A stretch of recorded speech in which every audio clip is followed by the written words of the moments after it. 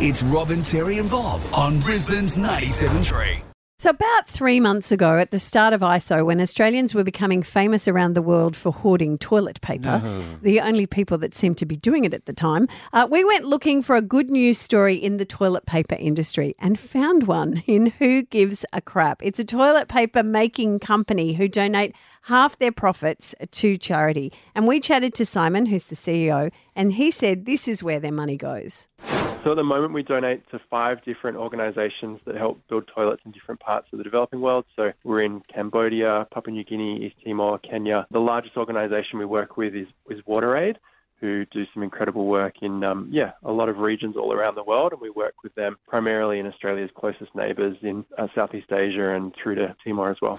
Well, the time of isolation since then has led to what I would have to call, Robin, a global restroom revolution. Oh, my goodness, yes. And here to tell us about that and an incredible donation is Simon from Who Gives a Crap. G'day, mate. How you doing? Hey, good. Well, is it the figure that you guys donated? If I got this correct, I've got my decimal points on the right page. Are we talking about $5.85 million? Yeah, that's correct. That's the correct number of zeros. Then a crap load of money is the correct terminology, isn't it? Yeah, I think it probably is in this instance, yeah.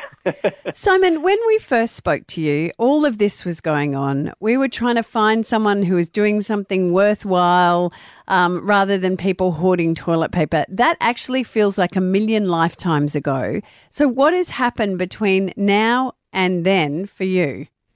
Yeah, so that was, I guess, back in early March, and we'd moved our store to sold out because we'd seen an 1,100% increase in our daily sales, and it looked like it wasn't going to slow down, and so we needed to hold on to stock for our subscribers.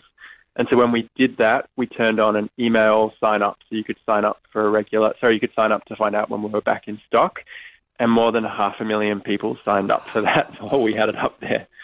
And so it took us a little bit of time to get back in stock because we couldn't send everyone an email at once because, we don't have 500,000 units sitting around. And so we had to actually create an invite-only version of our store. We packed a lot of our 48-roll boxes into smaller 24-roll boxes so that we could send out twice as many orders. And we trained and hired 25 freelancers within a week to help us deal with the additional order volume that we'd have.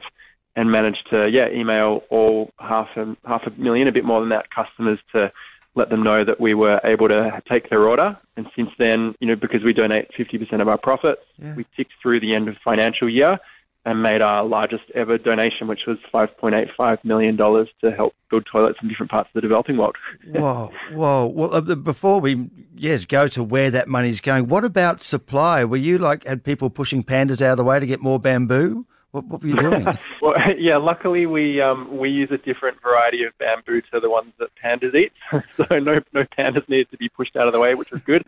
The funny part of that story is that there was a few days there where we actually maxed out the limit at which you can ping the Shopify API to say there's an order coming in, and so we had this huge volume of orders that didn't show up for 2 to 3 days because we kind of broke the integration between our inventory management system and Shopify. We've got a competition that does that to our phones. We know exactly what you're talking about.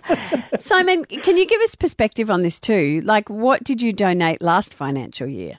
Yeah, so we're up quite a bit on last financial year. Last financial year was $700,000, so it's a 730% increase on last year.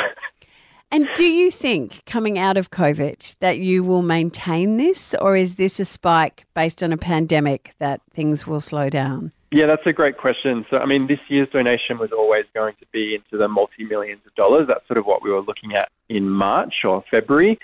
So we're expecting to see this continue, but not the same rate of growth. So we'll definitely, we'll be aiming to stay well above 5 million next year. But, not with 730% growth on the donation from 12 months from now.